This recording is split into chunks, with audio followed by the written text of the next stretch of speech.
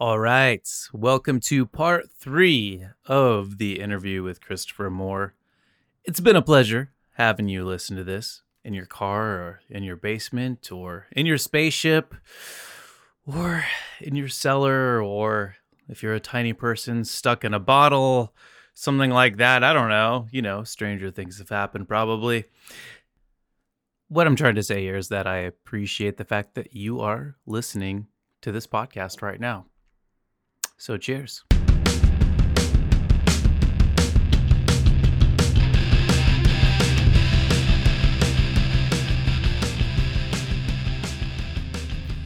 With all of the novels that you write, you're making your mark on the world.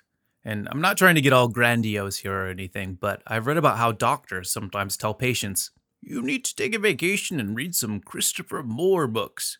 Or even me, when I'm recommending your books, which my friends can definitely attest to, I'm pretty fervent in saying it's a must as a great imaginative escape.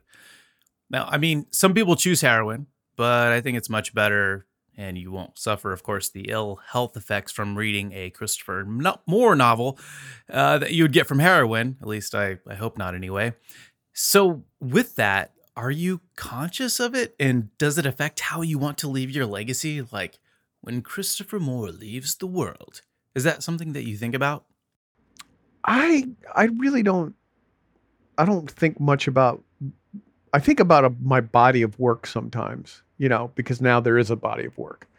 But then I meet, like, I've finished 16 novels. I'm working on my 17th, and 15 of them are in print, and that's okay. That's not horrible. But I went to a romance writers conference one time. I was invited because my publisher was there and it was in town. And so I went and I sat at this table with all these women who write romances. And they had written hundreds of books, hundreds. The woman sitting next to me, I go, well, how many books have you written? And she was probably 30 years old, 32 years old. And she goes, well, I'm just starting out. I've only written 80. And I'm like, what? What? I mean, so then How do you all of do a sudden, that? because it's for whatever reason, you need to, like, slow your roll a little bit on your grandiose body of work. It's like I just talked to somebody who'd written 152 books, and they're like 35 years old. And you read, the same thing with, like, Zane Grey, writes. I think he wrote over 200 novels, and so that and an aspect of productivity, it's all dismal. In the aspect of being able to, make people laugh, which is really kind of what I do, what I hope to do.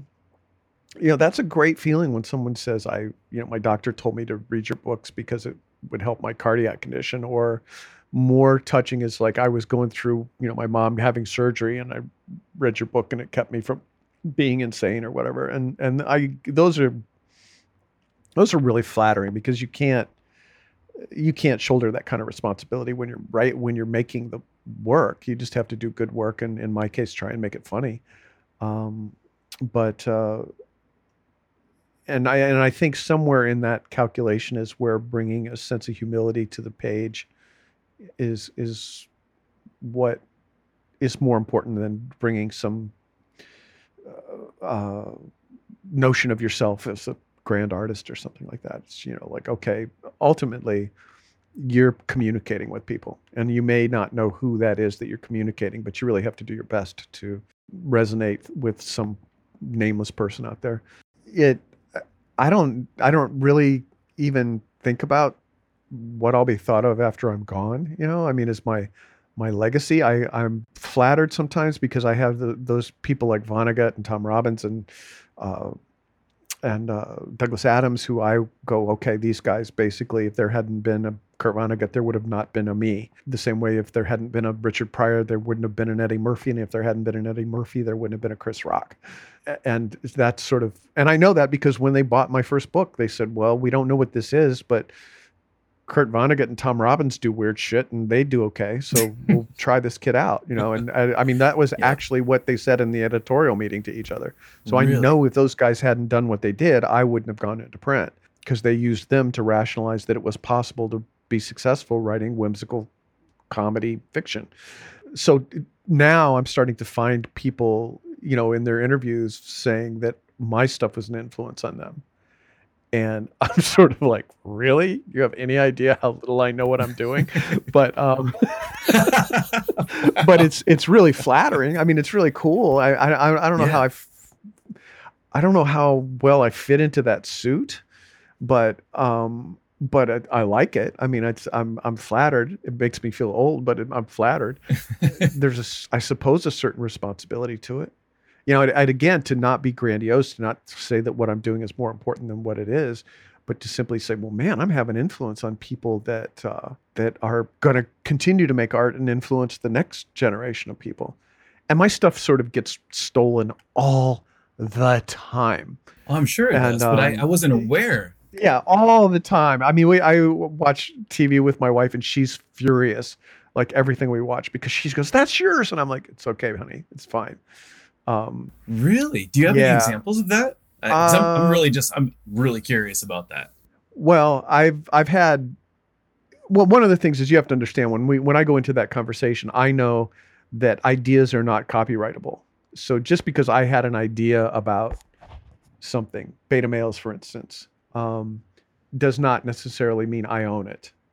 But there's actually been television shows that we had to send cease and desist orders to because they had so blatantly stolen stuff that I'd done that clearly what they thought when they read one of my books, that this was a persistent myth that had existed in history, because sort of that's what the show does, is it rewrites, myths and legends through history and puts them in a modern context.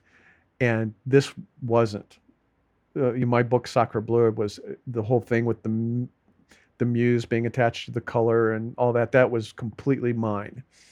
And whoever swiped it evidently didn't realize that, because they were taking shit like Faust and all this public domain stuff and rewriting it. And my stuff was, 5 years old at the time, if that. And so that's a really sort of upfront stuff. I've had a couple of things. I don't work in Hollywood very much, and really, if I do work, I get fired. But I had an instance right after my first book was published, and I didn't know what my agent had set up all these meetings with producers, and I didn't know what I was supposed to be doing. I honestly didn't. I hadn't aspired to be a screenwriter. I didn't study it. I didn't know the business of it. I just was, Disney had bought my book, and so all these producers had set up meetings with me, and I didn't know I was supposed to be pitching. And then a couple of them said, well, do you have any ideas for me? And I said, well, I was thinking about this would be maybe a good series kind of thing. And it was really as notions that I had because I wasn't there to pitch. I didn't know how to pitch. And I wouldn't know how to write a screenplay if I had pitched. And a couple of those things ended up on the screen, and they were directly traceable to those producers. But the kind of thing I'm talking about that happens on a night-to-night basis is, a joke or a concept, or somebody will riff on something, and there's times where I go, look, that's just the universal unconscious, like things that I tweet will end up 4 days later in somebody's comedy show. Well, those people didn't steal from me. They just were looking at the same source material that I was and having a comic reaction to it. So but she doesn't get that, so she's always going off on it. But the fictional stuff, there's little tropes that I could see, okay, that probably came from me, but I'm not actionable about it. And you have to make a decision early on when that starts happening is, do you want to live a life of litigation, And I don't, because one, it's probably not going to be provable, and in the cases where it has been, I've just had, my lawyer send them a letter going, you really need to stop, because you swiped this. We're not going to sue you, but you really need to stop this now. But specifics, the most blatant and specific one was a television show that ripped off my novel Sacre Bleu for an episode of their show. And one of the producers later on, it was really funny. A friend of mine had met him at the rap party for that same show. A friend of mine who's a writer and writes kind of humorous stuff. And I guess this producer pitched to him one of my Shakespeare books. And it's like, yeah, it's like it hadn't been enough that he ripped off one. He's like, okay, we got caught ripping one off, but what if we can have someone else write this idea? And my buddy said, I can't do that. That's Christopher Moore's concept, like right there to the guy. That's cool that he, but then that's cool that he, I wonder what happened. What did the producer say? Oh, I guess, I mean, he didn't, well, see, my buddy didn't know that this guy this show had ripped me off. And he wrote to me and he goes, funny story. Last night I was at this rap party for this show and this producer said something. And I said, I can't do that. My buddy Chris Moore already did it. And the guy went, oh, okay. And I said, well, interesting story to tell you. And that is that these people have already ripped off my stuff and clearly they're not done. But I don't get as much as you'd think I might get or one would get upset. I don't. I mean, and the other thing too is if someone went on and had like Game of Thrones success with something that was my idea, yeah, I'd be pissed and I'd be litigious. But that's not what's happened. It's just been an idea, a joke, a line, a concept, a thing here or there, and it's not going to haunt me forever that someone else had success with an idea that I came up with. Yeah, well, I'm going to be on the lookout for it now, for sure. Yeah, if we had sued the network over this, well, hopefully they won't. Hopefully they won't, play that again because we did send them a cease and desist. But if we had sued the network for that episode, I mean the what they would have had to pay me for that is like $3,000. That's a lot of people. I mean, this is an inside baseball thing, but when all these things, especially now, these novels that are being made into series, the authors are not making a ton of money off of them. They're not making crazy fuck you money off of them at all. They're making, $3 to $5,000 per episode, and that's if it's a network. No, it's much less than the writer's actually making. It's much less than, the writer of the script. And it's way, way less than any of the actors are making, or maybe not the guest people, but the regulars are making, and that's okay. I mean, you negotiate that, and it's your decision when you sell it what you're going to make. But it's not, the point. The reason I bring it up is that there's going to be a number if you sue somebody, and that number is going to have to reflect what someone actually gets paid for it plus some punitive damage. So unless you get, after you've paid the expense of a trial, once you get you'd have to have a jury want to give you serious, crazy punitive damages for somebody stealing your stuff. Otherwise, you're going to get $3,000 to $5,000, and it's not even going to begin to pay your lawyer. So it's not. Yeah, and a lot of young writers, and I had this experience too. Is you think that everybody's set out to steal your stuff, and the truth is that it's cheaper for someone to buy your stuff than it is for them to steal it, especially if it becomes successful and if they think that it has a potential for success. Well, with your stuff, I often wonder, when am I going to see a Christopher Moore book turned into a movie or a series? I mean, I could see Lamb being one, or seriously, even Blood-Sucking Fiends, To You Suck, To Bite Me. All three of those books in the vampire trilogy turned into a series. I think that'd be really rad.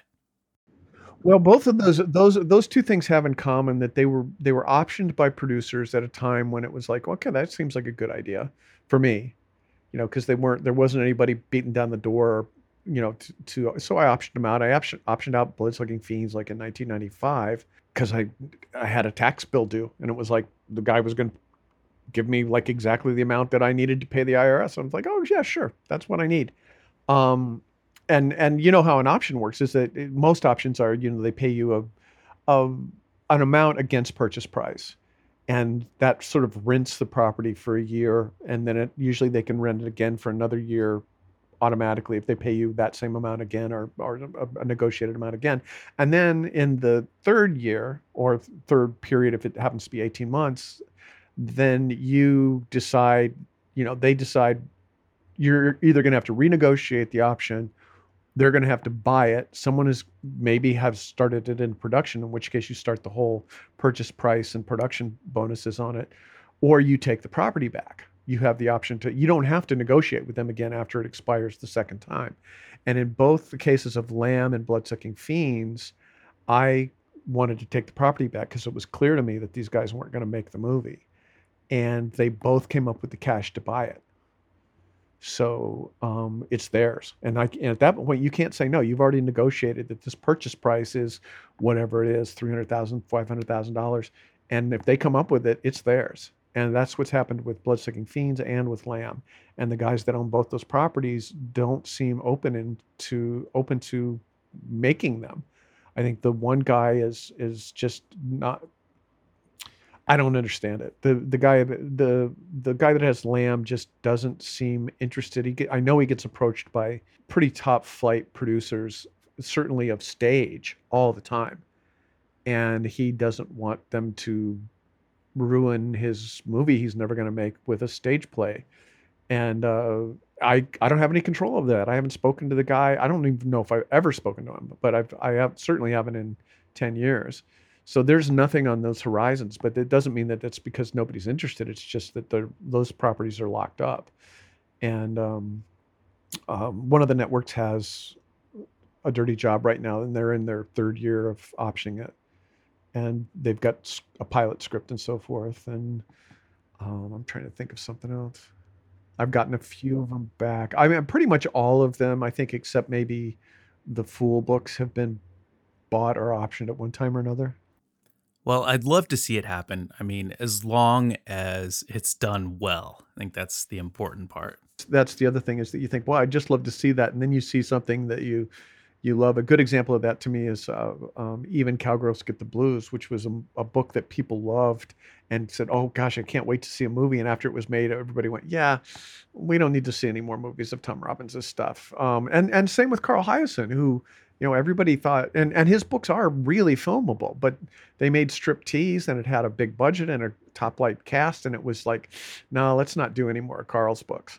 So it's, that happens. I mean, you when you first start out, you're like, if they would only make a movie, and then after you've been doing it a while, you go, if they'd make a good movie. Yeah, no, it has to be done right, for sure. Yeah, and Lamb, I never thought Lamb would be a good movie. It's too much book, and you would end up telling the same Jesus story everybody else has told, because you would have to cut it so much. But a 10-episode miniseries or something like that, yeah, it would be awesome, in the right hands. But but I don't think that.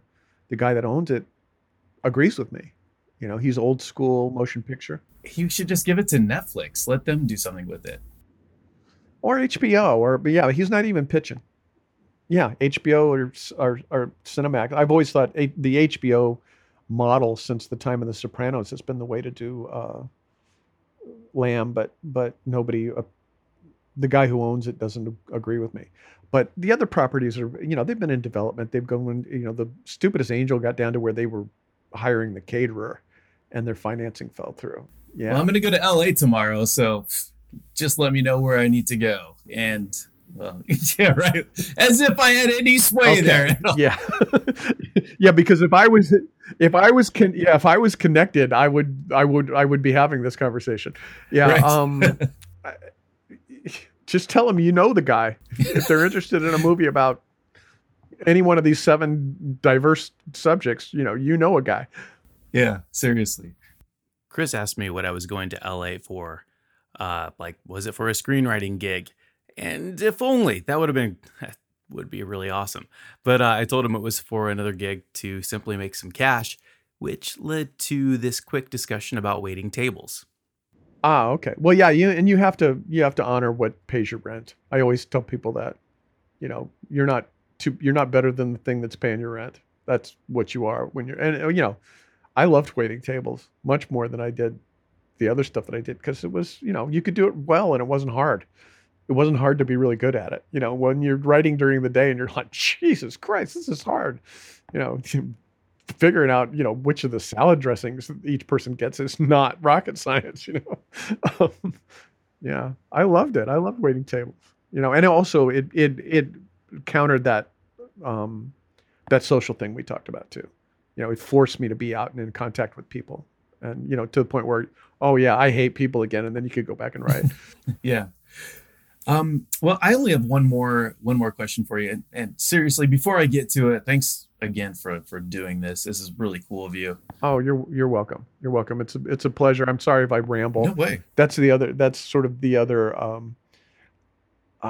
what's the word I'm looking for? That's sort of the other reaction to spending too much time by yourself is suddenly you are talking to somebody. You know, like the guy will come to fix my water heater, and I'm like, "Hi, have you always been a plumber? Did you like being a plumber? Did you always want to be a plumber? What's a plumber's breakfast like?" Right. So I go to do when I go to do a podcast, it's like somebody will ask a question, and it's like, "How are you?" What you want to hear is fine, not like, "Well, sit down," because I got about an hour and a half of how I am.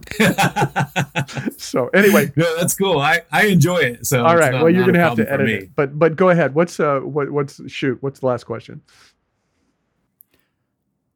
All right. Imagine that one day you're walking through Shinjuku National Park in Japan on a beautiful spring day. The cherry blossoms are practically singing. The weather is that perfect temperature that makes you wonder why you've ever felt like throwing any computer out any window, but also makes you wonder why you've ever needed one in the first place. Suddenly, time stands still. In fact, the Swedish couple to the right of you and the Japanese family to the left of you have all frozen. It's as though time has stopped. A spacecraft the size of a Mini Cooper appears and out steps an alien. This alien looks and talks very much like Amy Poehler. Aliens, evidently from this world, take on the appearance of popular humans, and is wearing a t-shirt on it that says "I love Charlie Asher," but does not blink much, if at all. The alien explains that she's been sent here to collect data for a government job that she has on her home planet, and that you have been selected as the sole representative of Earth to describe just how in the hell you see and understand life on this planet. What would you tell this alien? Oh man, no pressure there. I We are carbon-based life forms. That's it. Carbon-based life Yeah, forms. See you later. well, life on the planet is pretty. I mean, I did a whole novel on evolutionary biology with the most remote grasp on the concepts.